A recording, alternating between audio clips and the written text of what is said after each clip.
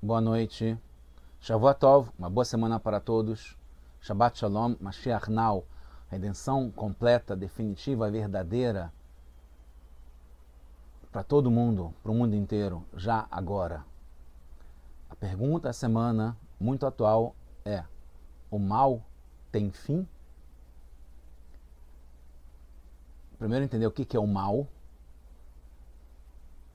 e depois saber que sim tem fim.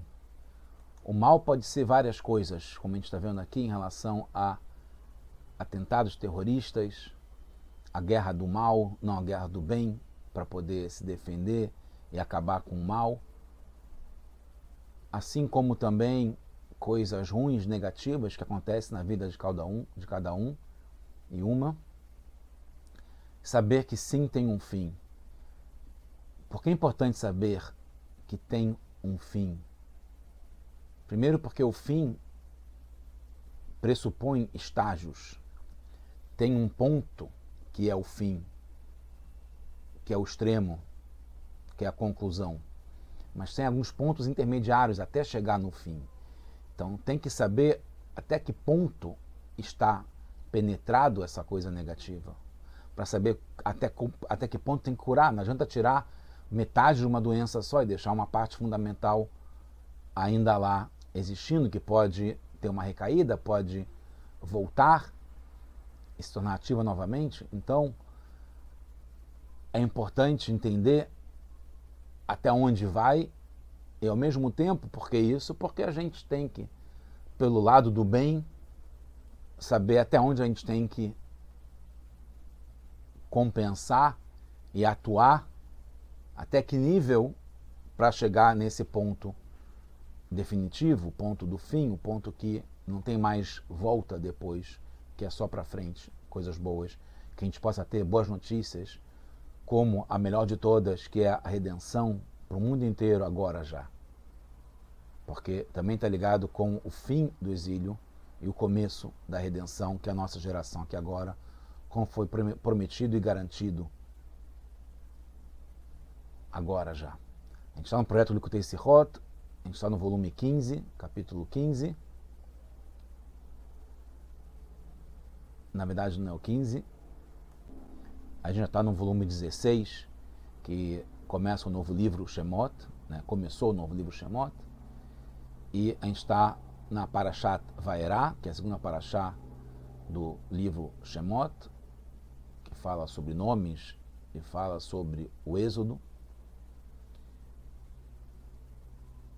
E é chamado Sefer HaGeulah, o livro da redenção. A gente está na Sirá de número 5.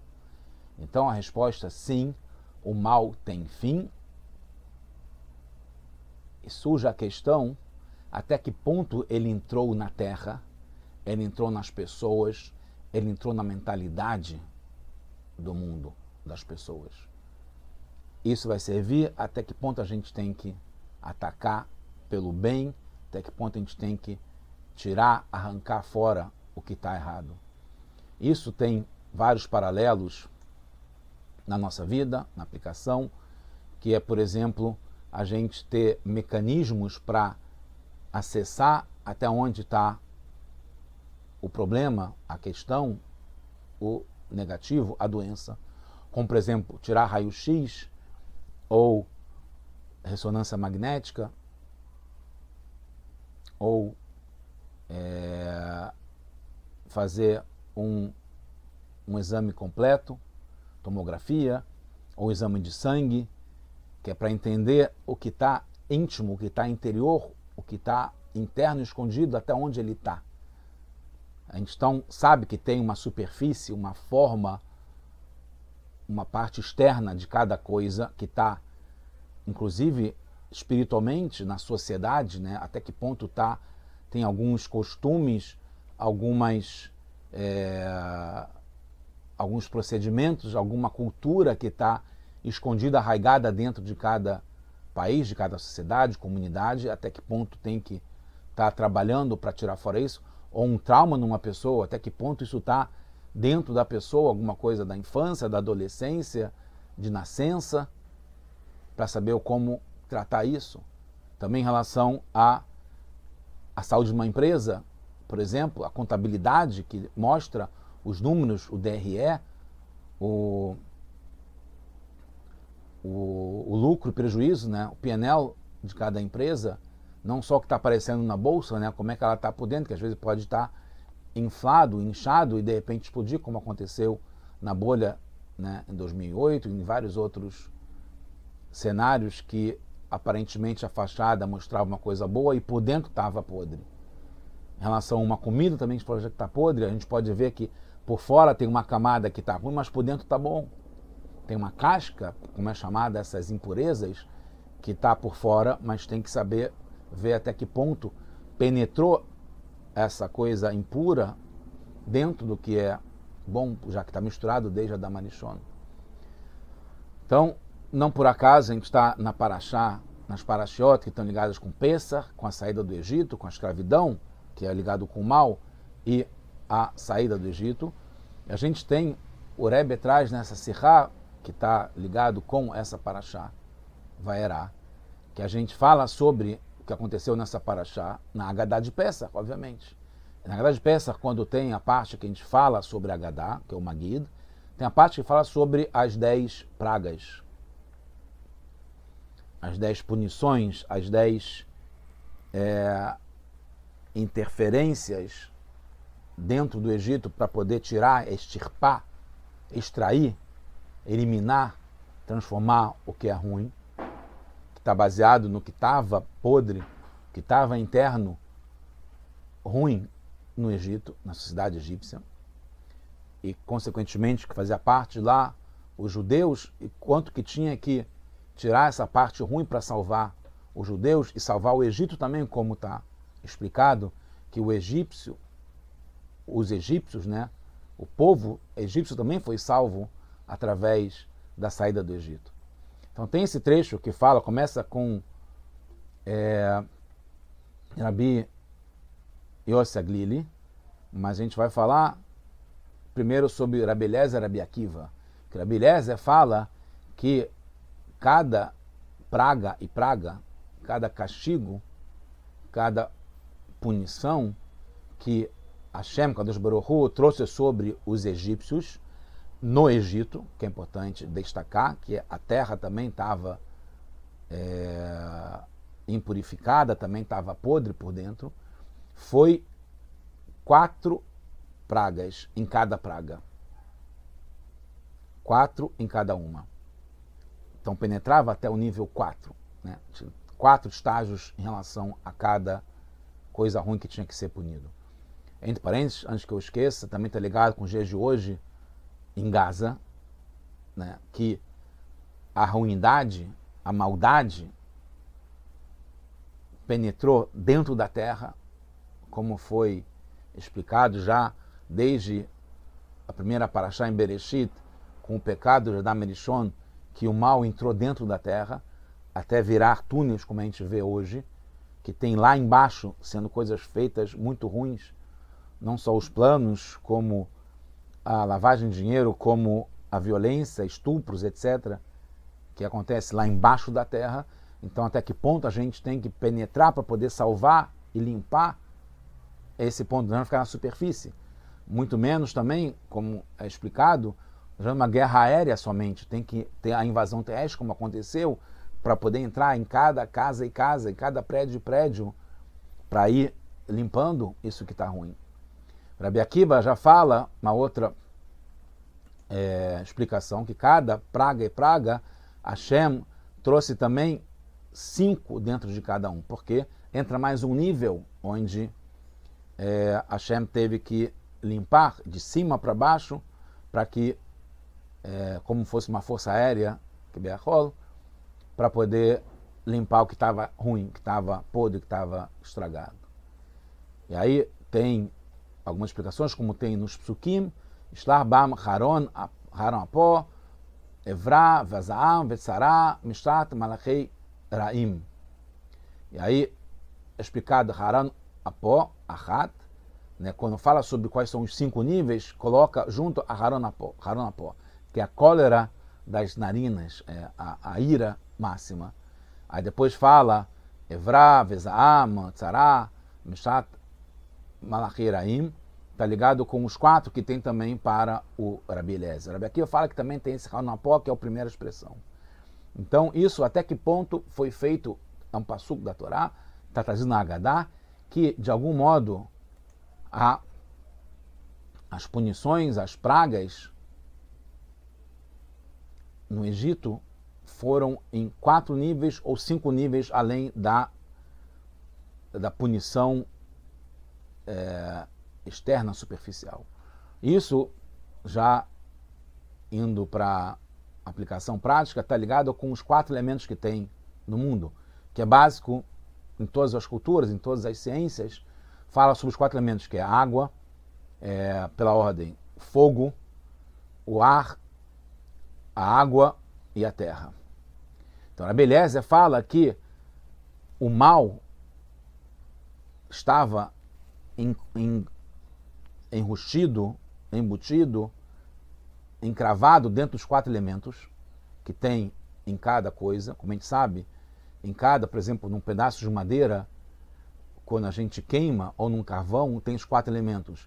E aí o fogo, o calor vai embora, o ar também vai embora, o elemento ar que tem, e o elemento água tem também uma umidade no carvão, na madeira, vai embora. E sobra só as cinzas, que é a terra, que é a parte mais baixa, mais material, mais física que tem numa madeira. Então, cada coisa tem os 4 elementos.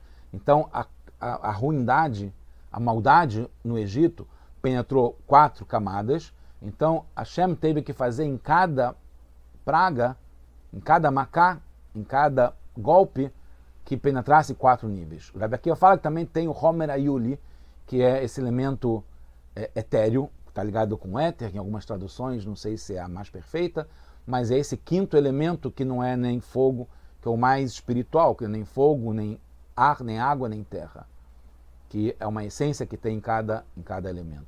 O Rabi Akiva fala que o mal estava ruim até esse Homer Ayuli. Então, explicado que cada praga atingiu cada um dos 4 elementos que tem em cada coisa, e não foi só na composição geral que tem, que é a parte externa que tem em cada coisa.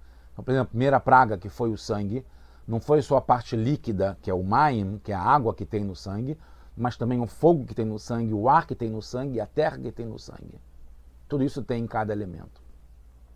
Pode ser expresso através do calor, ou através da evaporação, que está ligado com cada um dos elementos. Isso tem também em cada coisa, que tem a pessoa, que é físico, material, em cada um, numa empresa, por exemplo, numa comunidade. Tem a infraestrutura, que é uma coisa que não é material, às vezes pode ser material também.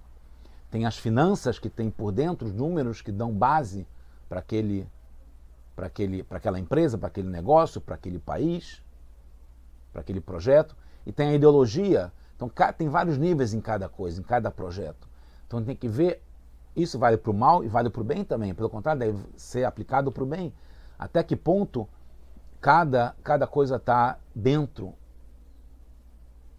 cada aspecto, cada elemento está dentro de cada coisa.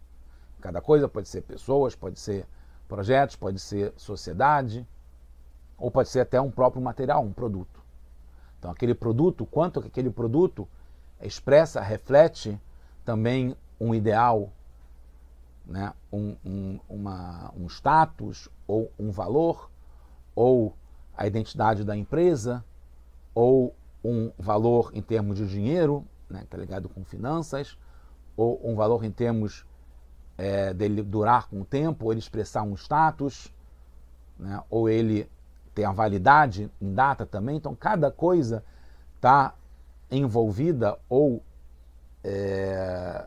tem dentro dela, né, envolvida por fora, dentro dela, cada um desses 4 aspectos, ou tem um 5º que é mais geral, que supera esses valores, que é uma coisa mais intrínseca, implícita, tácita dentro de cada coisa, cada projeto, assim por diante.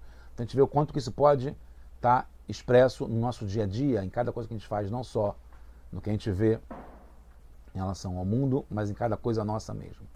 Então, isso é a opinião do Rabi Eliezer. O Rabi Akiva fala que vai até mesmo a essência, que é o material Yuli, Homer Yuli, que é esse éter, que é diferente dos 4 elementos, que é uma coisa mais fundamental, mais essencial. O Rebbe traz que isso também, você vê como é que isso está dentro, né, de cada coisa. A gente está falando sobre Pesach, então esse assunto de cada praga no Egito entrar nos 4 elementos, ou até o 5º elemento que tem em cada coisa, também se refere à proibição de comer hametz em Pesach, que é uma consequência da impureza no Egito. Por isso que a gente teve se resguardar de não comer o hametz ainda em Pesach. Desculpa, ainda no Egito teve o Seder de Pesach, né, com o Korban Pesach, etc., que já tinha a proibição no Egito de comer hametz. Antes mesmo da meia-noite, que foi quando a gente, né, teve Makat Bechorot, a última praga, e teve logo depois a saída do Egito, no dia 15 de Nissan. Então, até que ponto essa impureza no Egito estava arraigada? São 4 níveis que tem em relação a não comer hametz. Um mais externo, que é não comer hametz. Proibição de não poder comer. Está ligado à forma externa, né? Aquela coisa não pode ser ingerida. Aquele hametz, aquele fermento. Não pode. Tem um segundo nível que é não ter proveito. Proveito pode ser que por fora esteja bom, né? A forma esteja boa, mas que dentro tem a ideia de não poder nem usar aquilo. Então, conteúdo interno. Então, tem a forma externa, que pode estar ruim, e tem também o conteúdo também está podre. Também por dentro, na cultura, que a gente vê isso em relação ao Hamas, e Marshemá, malditos, que a cultura do Hamas está impregnada, está dentro do povo, de já desde criança ter essa mentalidade, que é difícil você corrigir, como foi explicado, né, de uma moça que foi punida por essa podridão que tem dentro, de que ela traiu, em vez de ter uma justiça, ela traiu o marido, ela foi queimada, uma palestina, e ela foi tratada, na pele inclusive, com a parte externa, foi tratada pelos médicos melhores centros de tecnologia em relação à reconstituição de pele em Israel, no Hadassah em Kerem. Depois, quando ela foi curada, ela foi para Palestina, para Gaza, desculpa, e aí depois foi presa cometendo um outro atentado, né, na região do hospital que a curou. Você até que ponto está impregnado o mal. Aí não tem como fazer um tratamento superficial, só trocar a pele dela, fazer cirurgia plástica, porque ela está totalmente impregnada de uma coisa ruim, que não tem como aproveitar. Então, tem a questão que quando está impregnado dentro de uma coisa, no conteúdo interno, que a gente nem sempre consegue ver, tem que avaliar se algo é ruim também nesse ponto, como ter proveito dele, porque está podre por dentro. Não tem como você conseguir tratar isso. Tem que resolver. Tem processos numa empresa, tem conceitos como nas faculdades dos Estados Unidos, que eles estão ensinando, dando uma educação, e por dentro tem uma coisa que é favorável a terrorismo, a coisas ruins. Então, como é que vai mudar isso aí? Não é só um tratamento superficial, não é só tirar palavras hebraicas do logotipo, da logomarca de Yale, enquanto que por dentro continua podre. Eles têm que fazer alguma coisa para mudar. Estão ensinando coisas erradas. Então, essas coisas ruins, pode ser a data de validade, não só você dar uma promoção, se a coisa está ruim mesmo, não tem como, se é uma coisa externa, que é porque a Anvisa pede, ou o FDA, que coloque essa data, mas ela continua boa, você não pode ter proveito. Pode comprar desconto e comer. Ou ao contrário, pode não estar maduro, naquela data não está boa, mas se souber esperar, vai estar bom para comer. E aí se pode vender ou não vender uma coisa que ainda não está, ou que já passou da data. Também tem a proibição de não ver, também de não... Bailiraei o balimatse. Então é que não tem futuro, porque a coisa está tão impregnada de uma coisa ruim. Então saber não só o quanto que está no fim, até quanto penetrou uma coisa ruim, como também até que ponto tem que atingir, né, o tratamento, a quimioterapia, a radiologia, para poder tratar uma doença, até que ponto tem que extirpar isso, ou também para poder fazer uma recuperação judicial, ou para fazer uma maquiagem num produto, numa empresa ou numa missão pessoal que cada um tem. Coisas boas, né? Cada projeto bom que a gente tem. Então, também está isso na forma que você consegue tratar o hametz. O Rabi Eudá, por exemplo, fala que precisa queimar o hametz. Não tem como você já está tão impregnado na essência do que é hametz, ele já é totalmente fermentado, que não tem como só dar uma maquiagem, só mudar a fachada, fazer um retrofit. Tem que demolir, tem que acabar, tem que destruir completamente. Os Rahamim falam que basta inutilizar. Pode jogar fora, pode espalhar pelo ar, pode jogar no mar, pode dar para um cachorro, que não tem obrigação de não comer hametz, né? Pode simplesmente tratar como sendo sem dono, etc. O Rogatchov, ele, grande sábio, fala que o Rabi Eudá está ligado com o Rabi Akiva, que é a essência, como a gente falou. Tem que penetrar até no quinto nível. Os Ramim estão ligados com o Rabi Eliezer, nesse caso, que é só eliminar a forma, se tira só a tzurá, a parte superficial, dentro sem como aproveitar. Então não precisa eliminar, extirpar e ir até o quinto nível. Aí a gente vai ver, como eu falei na Agadá, começam sobre Rabi Yossi Aglili.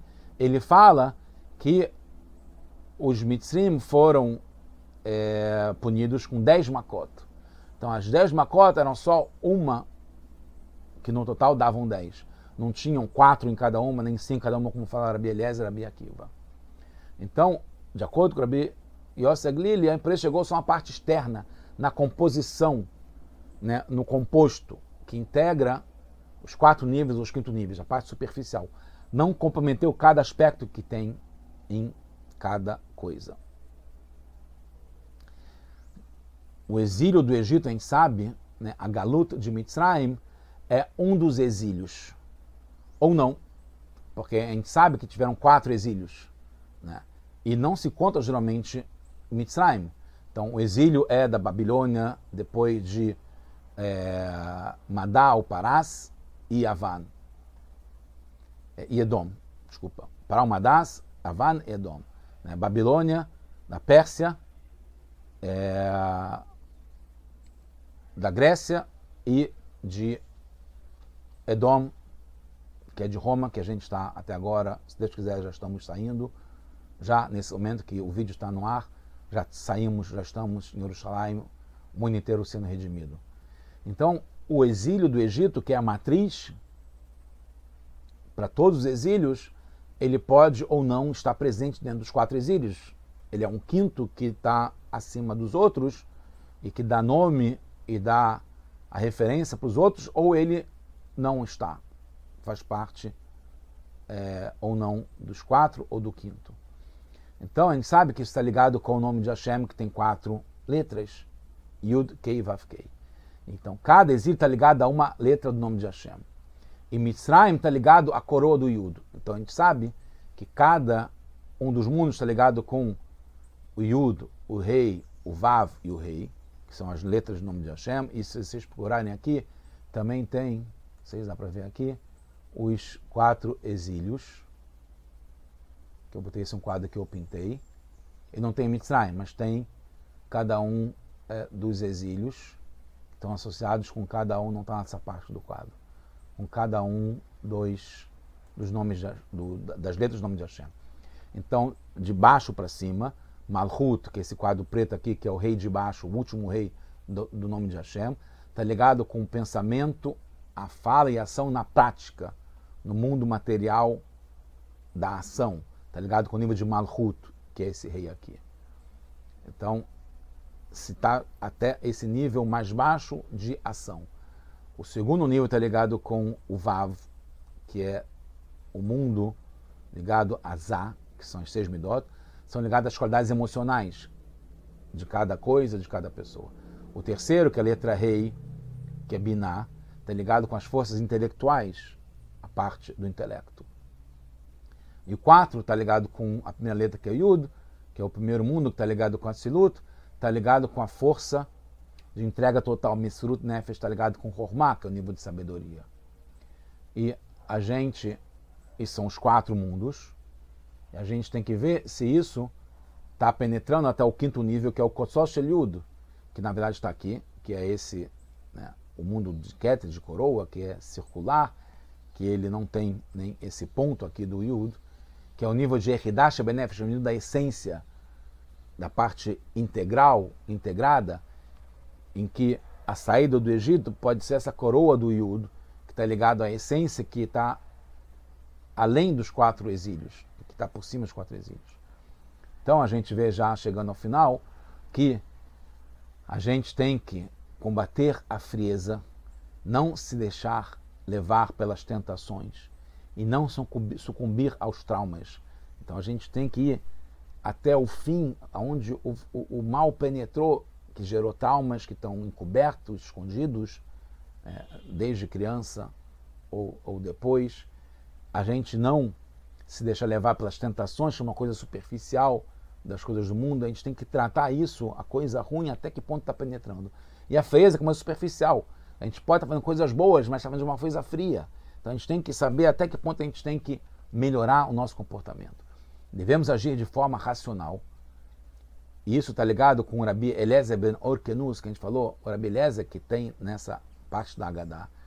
Ele, o Rabi Eliezer, que é professor do Rabi Akiva, que era um tzadik, ele está ligado com ser um filho dos 3 avós, está ligado com a carruagem, Avraham, Yitzhak e Yaakov. Ele descendeu dos 3 patriarcas.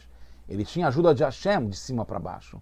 E nada podia atrapalhar a essência da sua alma, então ele não precisava cuidar também desse quinto nível, porque ele estava ligado com esse nível do quinto nível, porque ele era um tzadik, filho de tzadikim e filho dos avós.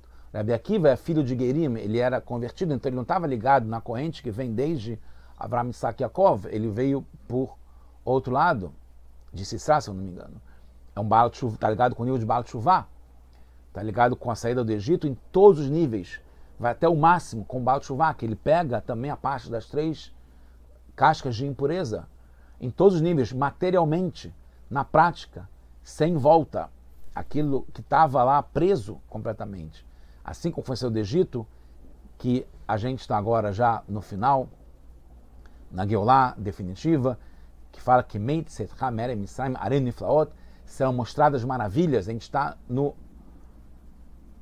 na década das maravilhas, nos anos Pei, que está ligado, desde que começou em 5780, 80, Pelaot, está ligado, que são maravilhas que vão ser mostradas agora já, com Mashiach. A gente vai penetrar já até o quinto nível e transformar completamente esse mundo. O mal está já no fim, e a gente está no começo da Geolá, da redenção completa já agora. Tudo de bom para todos nós, só notícias boas. Shabbat Shalom, Mashiach now.